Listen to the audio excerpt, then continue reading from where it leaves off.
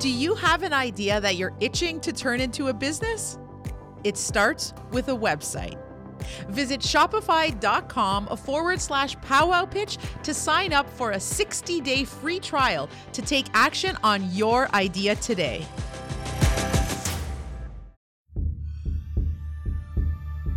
Entrepreneurship and innovation have always been an integral part of Indigenous ways of life. And today, this is inspiring sustainable and transformational solutions. To learn more about how RBC supports Indigenous communities and businesses, visit rbc.com/Indigenous. Small businesses are the foundation of our communities. That's why MasterCard has invested in tools to support small business owners as they grow their business. With MasterCard tools and resources, you can increase sales by shortening checkout time, broadening your customer base, and tapping into new opportunities to increase customer loyalty. So get started. Discover all the ways MasterCard can help guide, grow, and protect your business at mastercard.ca/small business.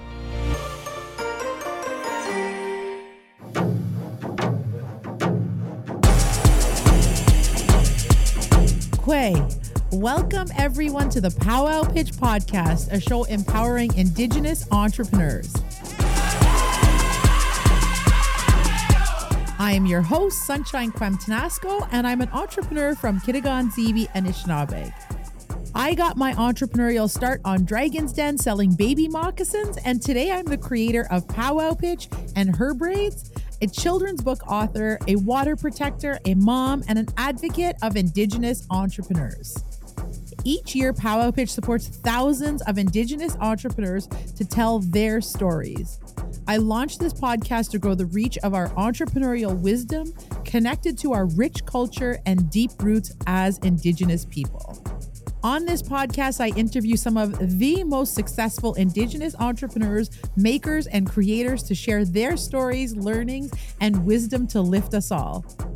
The Powwow Pitch Podcast is a production of Powwow Pitch, syndicated through the Startup Canada Podcast Network and co-presented by RBC, Shopify, and MasterCard, with the support of an entire ecosystem of partners committed to the success of Indigenous entrepreneurs. Every few weeks, we drop a new episode, so be sure to subscribe to the Powwow Pitch Podcast on iTunes, SoundCloud, Spotify, Stitcher, and anywhere else you listen to the Powwow Pitch Podcast. Also, be sure to visit us at powwowpitch.org to sign up for our newsletter to get in on the loop about support, resources, funding, and opportunities for Indigenous entrepreneurs. Welcome to the show.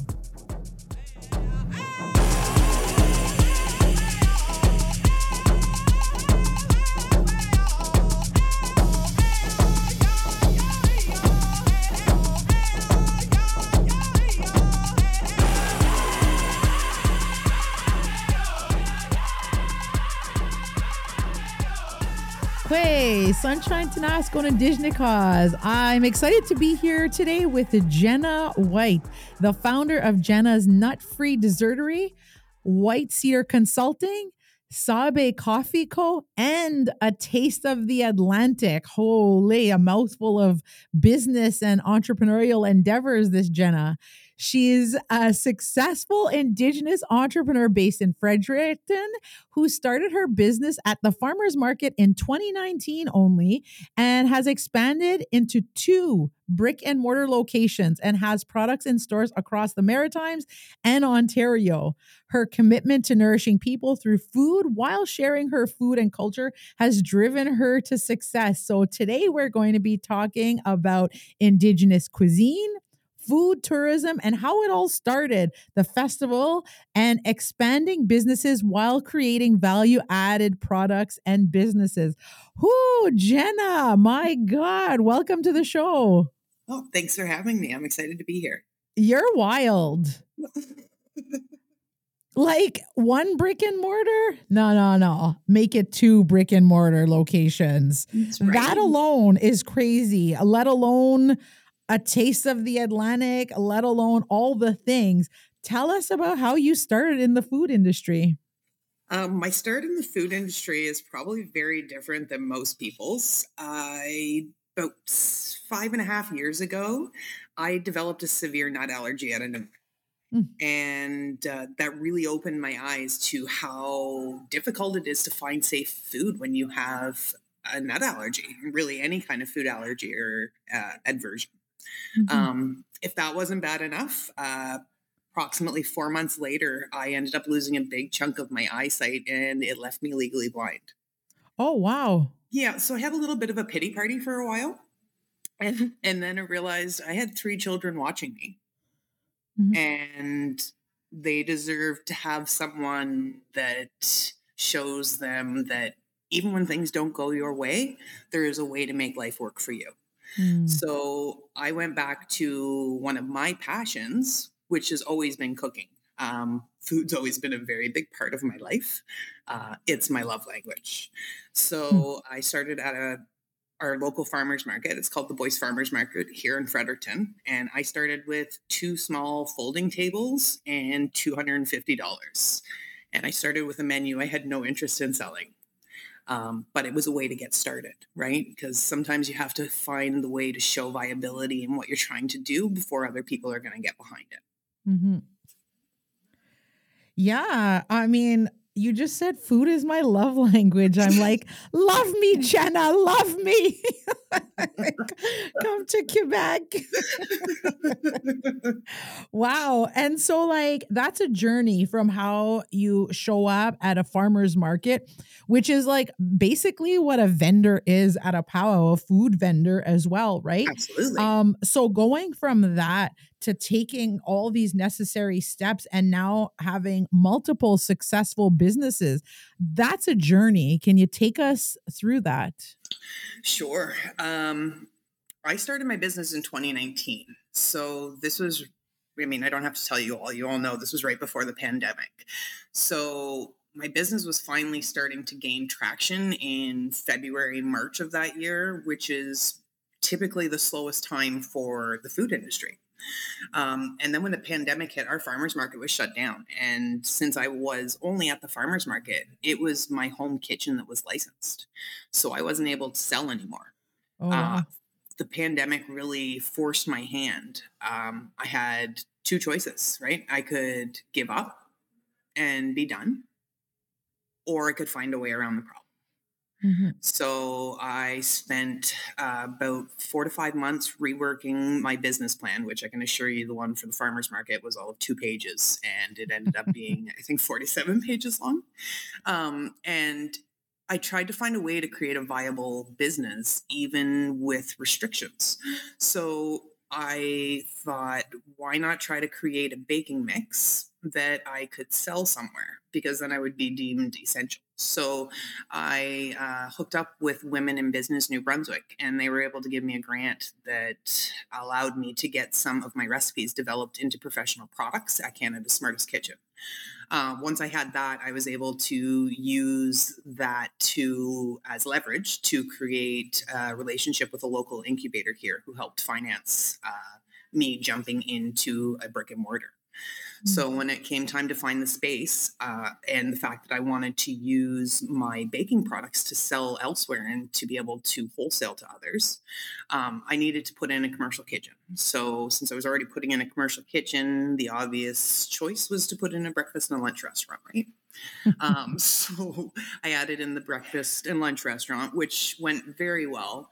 And we had our unique little twists of Indigenous food in there, like all of our eggs bennies on bannock, and so are our breakfast sandwiches.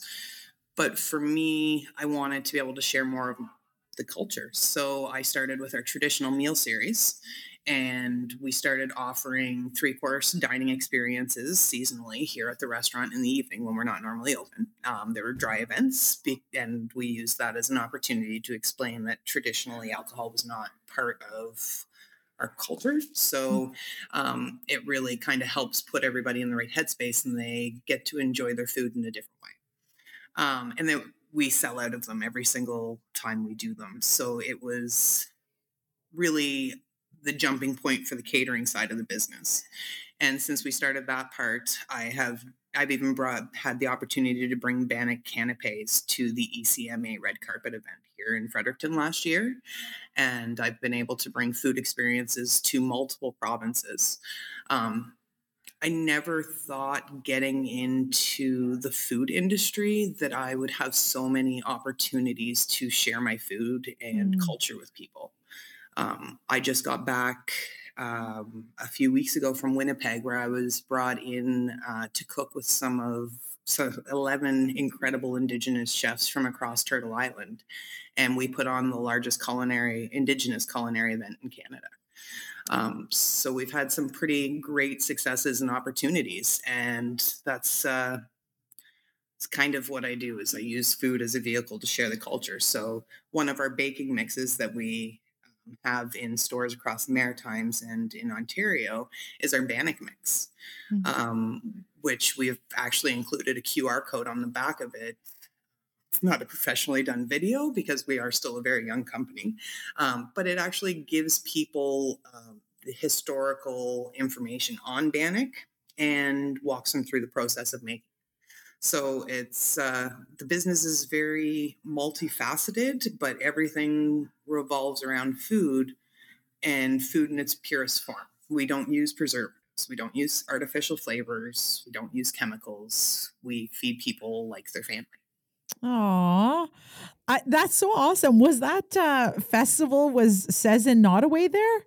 Yes, I was. Ah, I love Cezanne. She was amazing. Yeah, she's a wonderful human. awesome. She lives just down the road from me, Oh, in tell her I said KZ. hi.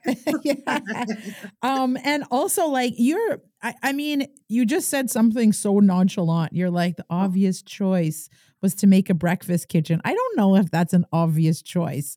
I think that you've been everything you touch expands, and however that looks to you, and you go with it. So that is super important, and that sort of tells me a bit about you and your entrepreneurial mindset. But what have you learned about that when you're expanding to new locations and creating new products? What's that process like? I'm my process has been a little different than most people, I think. Here on the East Coast, there hasn't been a whole lot of movement with the Indigenous culinary scene. So I got in at the right time. Hmm. A lot of the opportunities I've had have found me. With that being said, that doesn't mean isn't specific challenges. For example, when we started with our Bannock mix, it was only ever intended to be sold in-house in small boutique stores. That was my initial plan. And then I was approached by Sobeys to have them take on our products. Mhm. And even though it wasn't on my radar and it was something I didn't think I wanted, it gave me a vehicle to share culture further. Mhm. So that is a very different process. Even when they find you, you still have to go through a very stringent process to make sure that you're meeting their standards. So it's really important that when you start with a new product that you are very well aware of the rules and regulations for the industry you're in and for those specific products. It's also really good to keep in mind if you want to expand further than our borders here in Canada, to have in the back of your mind those standards in the other countries you want to go to, because each country, although their standards and regulations are similar, they're still very different. So you save yourself a lot of time if you can see the big picture from the beginning and try to make sure you have all those bases covered. So as you start expanding out further, you've already got some of that foundational groundwork laid. Hmm. I love it. Yeah. Um, wow. So on top of all of this work that you're doing, you also created this Indigenous cuisine festival. Yes. Can you tell us a bit about the impact that it's had in your community? Um, I think we've had a really positive impact in the community. The entire festival is based on a celebration of Indigenous cuisine and culture. Mhm. Not only that, it's entirely Indigenous led. all of our vendors, down to the decorators. We use Party Bear rentals, and she comes in and she does all of my table settings. She gets everything all set, and that's an Indigenous owned business. So I think it has a very positive impact in not only the pride of sharing culture, but an economical impact, because we're able to bring in so many different businesses from the communities. And we're not just reaching people here in New Brunswick. This festival is for all of Atlantic Canada. So we're bringing this value to all 4 Atlantic provinces, and bringing everybody together here. Wow, that's so amazing. Because it's more than just, food. It's so much bigger. And so that's also creating opportunities, right? For Yes. other industries. So what opportunities do you see in Indigenous food tourism, and how do you plan to tap into this? Oh, that's a dangerous question. Um, there is so much opportunity in Indigenous cuisine and Indigenous tourism right now. The driving force is not only the people who live here in our country who want to learn about our culture and experience different facets of it, it's people globally. So we're just starting this journey, right? The Indigenous culinary scene is just taking off over the past, I'd say, 3-4 years. And I don't even think 4 years ago we see the progress that we've seen now. I think that people want those authentic experiences and they want to learn. And food gets people to a table. Food shows connectivity globally, because we've all adapted so many different things from other cultures. Food really helps other people see how much of the Indigenous culture they've already adapted into their daily lives. So it's a really great way to help with truth and reconciliation, because it Mm. really gets people to the table and it gets them to start talking. Um, and there's so much to go around. If anyone listening wants to get into the culinary scene, do it. There's so much space for everyone. Mhm. Me personally, next summer we are going to be introducing Smoke and Fire, which is our new tourism experience, which is an outdoor experience where everything is cooked with smoke and fire, and it's going to be something very unique.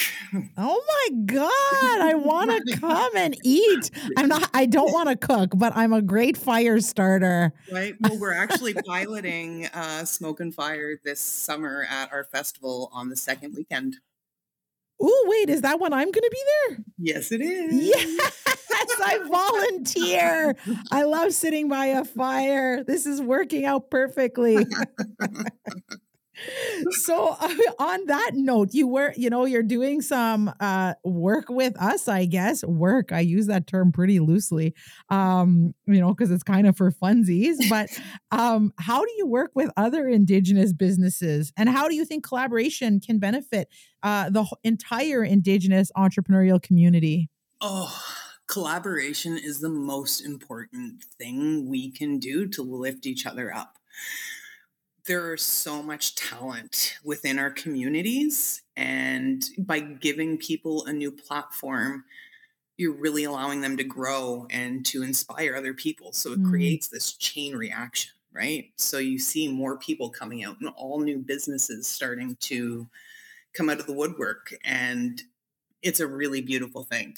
I have been able to team up with not only countless Indigenous businesses, but also organizations like Jedi and mm. Nijintu, Scottish Jig, Planet Hatch, Ignite Fredericton, the Chambers, all of those things, and having those connections and being able to work with both Indigenous and non-Indigenous businesses really creates more opportunity for everyone. Mm, exactly, exactly.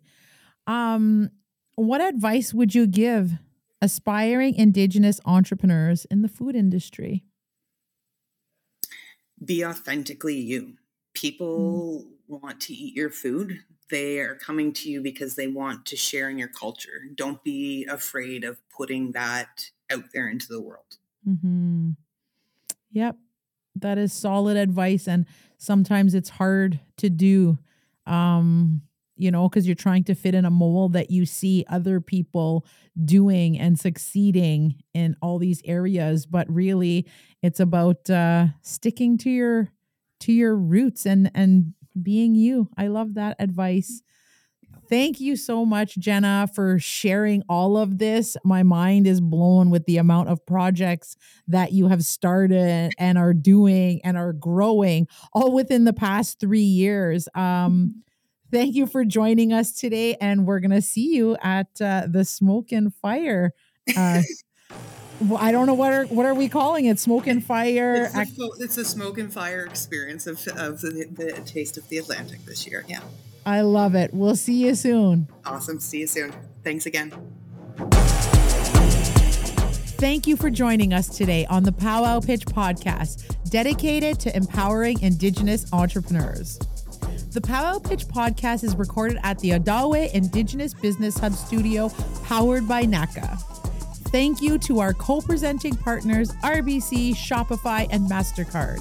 And to our producers, Victoria Lennox and Cyprian Shalankevich, and to everyone who makes Powwow Pitch possible. Be sure to visit powwowpitch.org to explore how we can support you to start your business, and sign up to our newsletter to learn more about the Powwow Pitch competition, the Indigenous Entrepreneur Awards, the Indigenous Startup Program, the Powwow Pitch Box, and powwowmarket.com. Until next time, I am your host, Sunshine Tanasco. Miigwech.